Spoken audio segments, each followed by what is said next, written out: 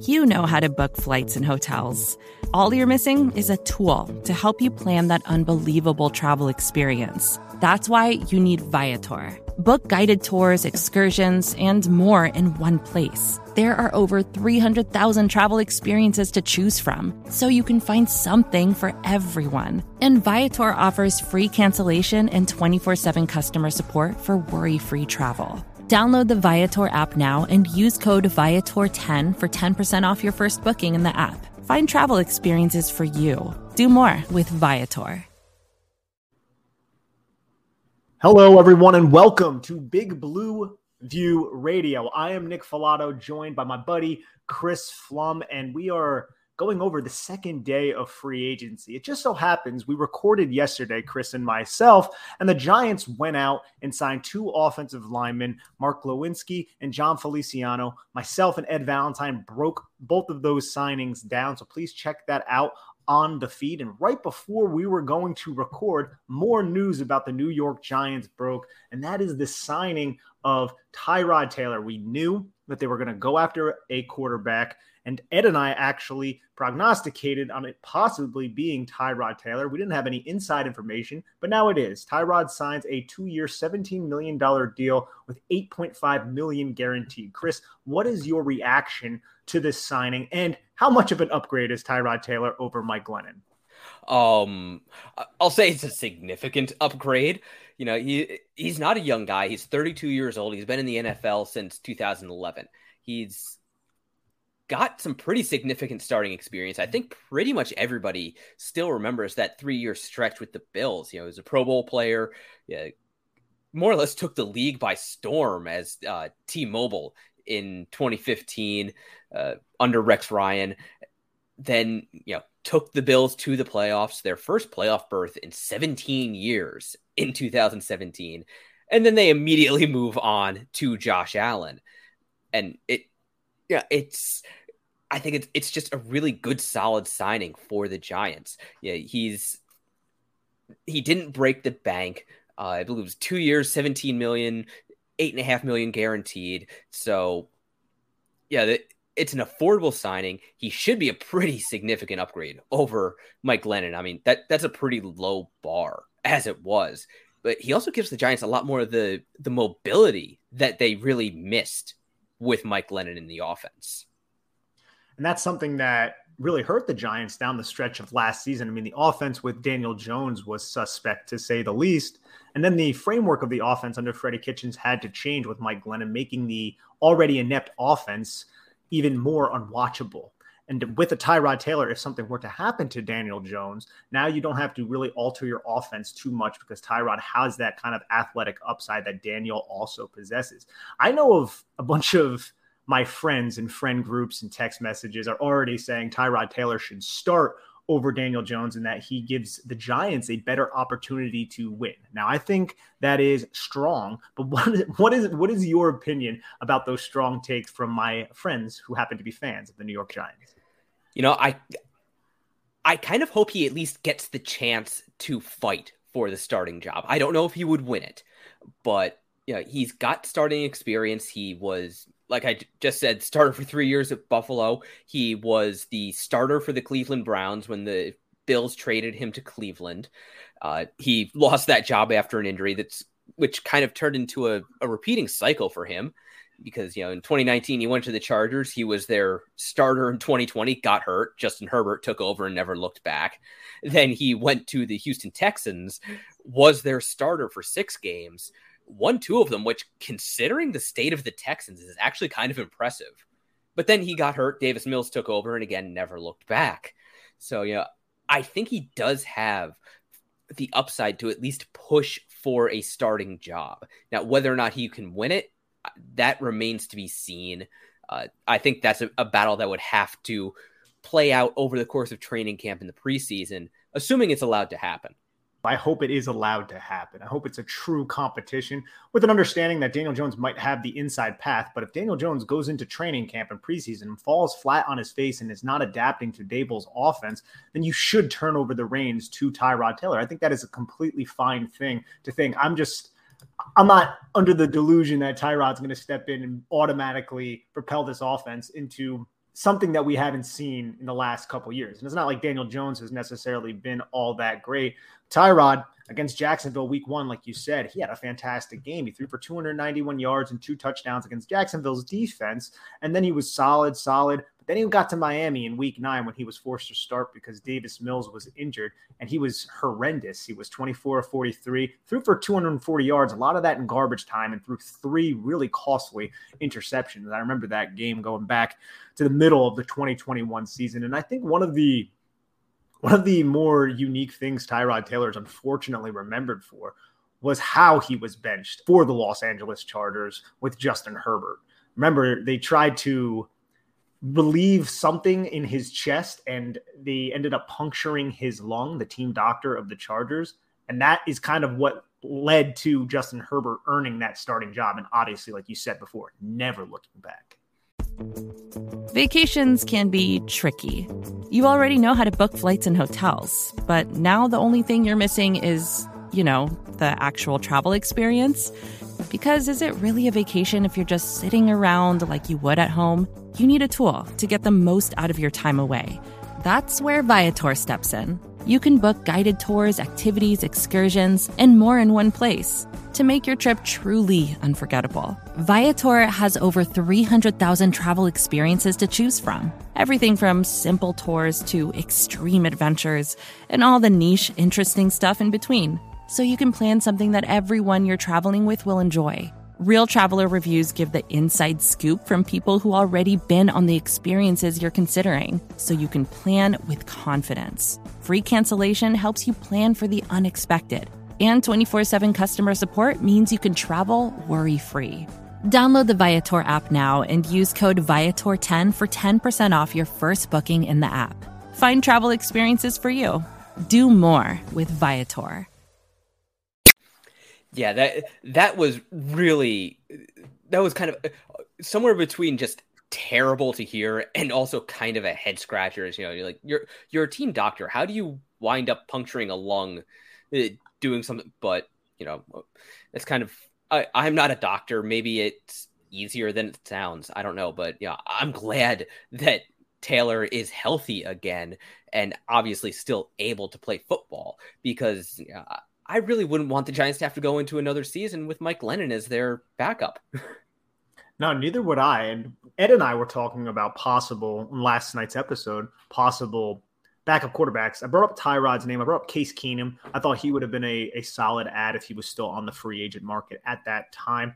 But I can't be upset about this addition of Tyrod Taylor because Daniel Jones, it's been 3 seasons now, 2019, 2020, 2021. Each of those seasons, he's found a way to get injured, and it's unfortunate. And this last one was a neck injury and could be worse than a lot of people imagine. Again, we're not doctors here. So I think you had to, Joe Shane said as much, you have to invest in that second quarterback. Giants got theirs. It's not too expensive. This could probably end up being a 1-year deal if they want to. It is $8.5 million guaranteed, but 1 year, $8.5 million isn't too bad for a team that isn't certain at quarterback and has an injury-prone quarterback. Yeah, in fact, I would even go back to 4 years because Jones had that fractured clavicle, collarbone at Duke. That he did manage to come back from that in time to finish out the season, but the injury did still happen. So that's 4 fairly significant injuries in 4 years. So at this point, you're just being stupid if you don't at least prepare for the possibility that it could happen again. Yes, and I feel like the Giants are doing their due diligence with that. But in other Giants news, like I said, we talked about Glowinski and Feliciano on the last podcast. But do you think the Giants investing in these competent offensive linemen, do you think this gives the Giants more flexibility during the draft? And they're not going to necessarily, now they're not pigeonholing themselves into possibly reaching on an interior offensive lineman, a position that you said yesterday is incredibly deep in this draft. Yeah, I think it does give them more flexibility, especially like you said, with the interior offensive line positions, particularly the guard positions. I would still like to see the Giants come out of the draft with a tackle and with a center. And, they could be in prime position to get one of the top 2 tackles in the draft. If that doesn't happen, there are some good tackles down down the depth chart, even if they wind up having to reach a little bit or maybe trade back a little bit, get a Charles Cross or a Trevor Penning. There's also Bernard Ryman. Daniel Falale, it will always be interesting. Just based on his sheer mass, there's just not a whole lot of humans walking around at that size. I'd like to see him play a lot lighter, but again, that's another podcast. And then also the center position, I think they would do really well to address that. Taylor Linderbaum, I love watching him play, but there's so many other good centers. There's got Donald Parham, Cole Strange, Alex Sinclair, Luke Fortner. I really liked watching Brock Hoffman out of Virginia Tech. He might be a day 3 pick, but I actually think he could wind up being a starter eventually. And who knows, maybe even Zion Johnson, if you want to go that route with him. Again, this is a ridiculously deep draft. So I think it gives the Giants flexibility with especially their guard positions, but they should definitely still try to come out of this draft with at least a tackle and a center, which again, I think those are the 2 higher leverage or more important positions on the offensive line anyway. The Zion Johnson thing would be great if the Giants trade back, but there's no chance he's going to be sitting there at 36 for them, or at least it doesn't appear that way. But I will say this, and I think this is interesting with the Giants having the 5th pick overall. After Cam Robinson's franchise tag was picked up by Jacksonville, the odds, according to Vegas, of Aiden Hutchinson being the 1st overall pick skyrocketed. You look at the depth chart, you see how they added Brendan Sheriff. That's good. That's a guard. You have Cam Robinson. You have Taylor there. So those are 2 tackles. And then you have Walker Little, who can also be a starting tackle. He was somebody who was a 5-star prospect, went to Stanford, was excellent in his freshman season, but then he tore his ACL and had a bunch of injuries. He was drafted pretty high by the Urban Meyer regime, but he's still in the building too. So they have a lot of tackles there. It's not crazy to think that they're going to go Aiden Hutchinson, and the Jets could forego selecting a tackle now as well. They like George Fant down there, and they invested in their offensive line with Lack and Tomlinson. Obviously, they still have Mekhi Becton, so maybe they'll go with an edge rusher to help improve that defense, and the Giants could be sitting there at 5 with a choice of Ike Ekwonu or Evan Neal, or at least one of them being available. Yeah, that could absolutely happen. Yeah. That's one reason why doing mock drafts, even though, we love to do them, we love to talk about them, doing mock drafts before free agency, especially the first wave of free agency, is just a little bit silly because it completely changes up team needs. It changes up how teams perceive their needs. And that really does change up a draft board, because if you no longer have that pressing need, like an offensive tackle or pressing need for an edge rusher, you don't have to spend one of those premium top 10, top 5 draft picks on one. And then that completely changes up what the Giants draft looks like at 5 and then again at 7. Which is great too, because if the Giants can land a right tackle in the 1st round, as you said, you can take 2 kicks at the can later. And if they trade back at some point, they can get even more day 3 picks, so maybe even another day 2 pick. And there are plenty of names for the interior offensive line. And then you're heading into 2022 with Andrew Thomas at left tackle, possibly Feliciano at center, with Glowinski at right guard, Evan Neal or Icky at right tackle. And then you can have that rookie, Shane Lemieux, or Ben Bredesen battle it out for left guard. And one of those guys could also possibly take center if they're flexible enough, the new guy, whoever they were to select in that scenario. So I just think it gives the Giants so many options and so much versatility. So I'm looking forward to what the Giants are going to do during the draft. And I don't think they necessarily pigeonholed themselves into forcing themselves into one position outside of right tackle right now, because you need to address the right tackle position. There's no one on the roster that's healthy that can play it. Yeah, no, even if the guys who were healthy, Matt Peart, do you really feel that confident in him, even if he hadn't ruptured his Achilles? No, I would not. And Gono, I think he's interesting, but you would rather him be the swing tackle than just giving him the starting job at right tackle, because if he falls on his face, then you're looking at a repeat of 2021, which is not ideal. Yeah, and as we talked about yesterday, now the Giants are looking at, with Philly, they've got Josh Sweat on one side, Hassan Reddick on the other. You've got those guys in Washington with Chase Young and Montez Sweat. And then in Dallas, they still have Micah Parsons. And yeah, I think we kind of have to bring up the Randy Gregory drama where all of a sudden, he's looks like he's going to stay in Dallas. Somehow they would keep him and DeMarcus Lawrence, have Micah Parsons take that second year step. But then all of a sudden, Randy Gregory is Randy Gregory and decides to go to Denver. I'm not going to complain about that personally. And they also actually re-signed DeMarcus Lawrence to a 3-year, $40 million contract with 30 guaranteed. So he's staying in Dallas. But now you don't have Randy Gregory on that other side because he signed a 5-year, $70 million deal, including $28 million to join Denver, which the AFC West in general, other than the Raiders right now, which they're not really a bad football team. They're better than the Giants are, but they're in a division with the Broncos, the Chiefs, and the Chargers. And all three of those teams are just stockpiling, dude. Denver gets Russell Wilson. Now they sign Randy Gregory. They brought Josie Jewell back. He's a solid linebacker that was missed once he tore his pec during the season. You're looking at the AFC West. That is just murderer's row.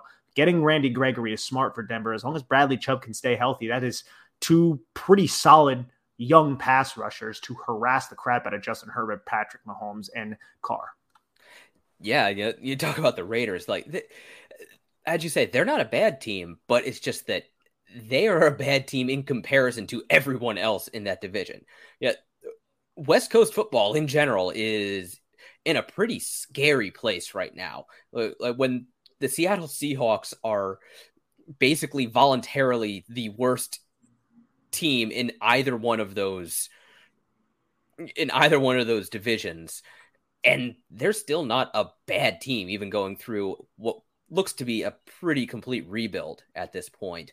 There is the possibility of one of those West Coast guys coming over to the NFC East. I've seen rumors that Von Miller has interest in the Dallas Cowboys. He is a Texas guy. He went to Texas A&M, and I believe he does have a house in Texas. So, maybe our relief won't be too long-lived. Probably won't be if that ends up happening. I'm imagining the Rams would want to bring him back if they can make it work from a money standpoint, and he's expressed interest in returning, but now Denver is off the table. He wanted to go back to Denver as well, at least keep his options open, but the fact that they signed Randy Gregory basically nixes that idea. But one more signing I kind of want to go over right here, and that is Austin Johnson. Austin Johnson was a New York Giant for the last 2 years, signed 2 one-year prove-it deals, and now he is heading on over to the Chargers. And it looks like the Chargers are really putting a strong effort into improving that abysmal run defense from last year. So the Giants might miss Austin Johnson a little bit, but what were your thoughts on that addition and the loss for the Giants? Well, I thought that good for the Chargers. A 2-year, $14 million deal. Good for Austin Johnson. I'm glad to see him get at least a little bit of stability because he's not a bad player. He isn't Dalvin Tomlinson. There aren't a whole hell of a lot of nose tackles who are as good as Dalvin Tomlinson. But Austin Johnson was serviceable while he was in. He gave the Giants a little bit of pass rush, not dynamic, but not nothing either. He was a fine nose tackle. But I think the Giants can do better, or at the very least, I think nose tackle does become a low-key priority for the Giants in the draft. Now, maybe they don't go out and get Jordan Davis at the top of the draft, even though I did raise that possibility in the piece Ed did with us. But maybe a guy like Ridgeway out of Arkansas or Otito Ogman. Okay, I'm just going to murder this name, and I apologize. Otito Ogbononia. I, again, apologize tremendously. I haven't actually said that out loud yet. The UCLA defensive tackle. Nose tackle. I like both of those guys. Neither one of them is particularly explosive, but they are really, really strong. And Otito, in particular, he's, I think, more athletic than you would expect from a nose tackle. Still not quick or explosive, but they actually used him in zone coverages on occasion and even used him as a looper from like zero technique out around the left or right tackle. So it's at least interesting, and I think one of those guys could give Wink Martindale a kind of rock to occupy double teams to open up rushing lanes for his blitzers. Yeah, and Dexter Lawrence will fulfill that role to some extent. But I agree. I think defensive line, I think there's going to be some investment probably on day 3 into the defensive line. And I think Ogbonnia is a solid choice because he is deceptively athletic for somebody who's north of 320 pounds. Another name who is probably going to go before Ogbonnia is Phidarian Mathis out of Alabama. He's just a smart player who is always in the right position, heavy-handed, not dynamic as a pass rusher, but he's going to be a good run defender who can give you maybe a little bit as a pass rusher and who's just very, very intelligent. A lot of those players coming out of Alabama's program are very smart. We saw that with Dalvin Tomlinson years ago. I don't think Mathis is quite as good as Tomlinson as a prospect, but I still really respect his game when I went through his tape. Did you get a chance to see him yet? Well, I'm not quite sure it's possible to watch Alabama and not see everybody's tape. But yeah, I have gotten some eyes on him. And you're right. He is a really smart guy, which you have to be a starter in that defense because of just how many different things they do. That really is. It's an NFL defense they're playing down there. And Georgia does that as well, which makes sense. Kirby Smart was Alabama's defensive coordinator before he went to Georgia, but they do so many different things. They use so many different looks, different packages, different coverages for the guys on the back end, blitz packages, all of these things that a lot of NFL teams do. And their players have to be very intelligent. They have to have great football IQs, and Mathis definitely has that. And you're right. He does offer more than your typical nose tackle does in a pass rush, which I could also see appealing to Martindale just to get a little bit more of that across the board pass rush where there aren't any easy matchups for blockers when he decides to dial up the pressure, which is most of the time.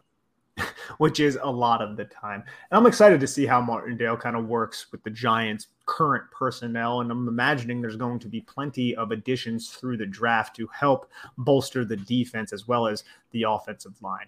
But anything else you have for us, Chris? We're still on Bradbury watch. Still waiting to see if the Giants make any splashy moves. I don't expect them to, but yeah.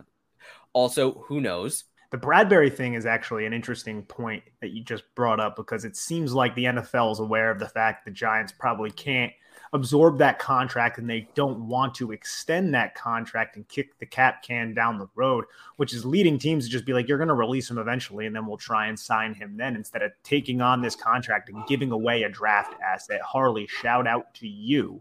But I feel like the Giants are in an unfortunate position with that, and he might just be released, which would really suck, to be honest. It really would. Not just to the Giants not have that caliber of a player on their defense. He made a lot of things go for Patrick Graham, but also to not have him and not get anything for him. I mean, I'm hoping they can get something, even if it's like a 5th-round pick or something at this point, because a release would just be devastating. But you know what? We'll see what happens. This stuff is very fluid. It's coming at us very quickly. Everybody, please rate, subscribe, and review this podcast. Head on over to bigblueview.com and check out all the great content about the NFL draft and about your beloved New York Giants. Nick Filato and Chris Pflum, we're signing off here on Big Blue View Radio. Everybody, take care, be safe, and take care of each other. Bye-bye now. Support for this podcast came from SAS. Data is everything, and now everything is data, which means more to process, more to analyze. And now more than ever, speed to answers matters. So how do you produce those answers as fast as the world produces data? With SAS Viya, the quickest way from a billion points of data to a point of view. It's a more productive data and AI platform that helps you get more done. Learn more today at sas.com/VIYA.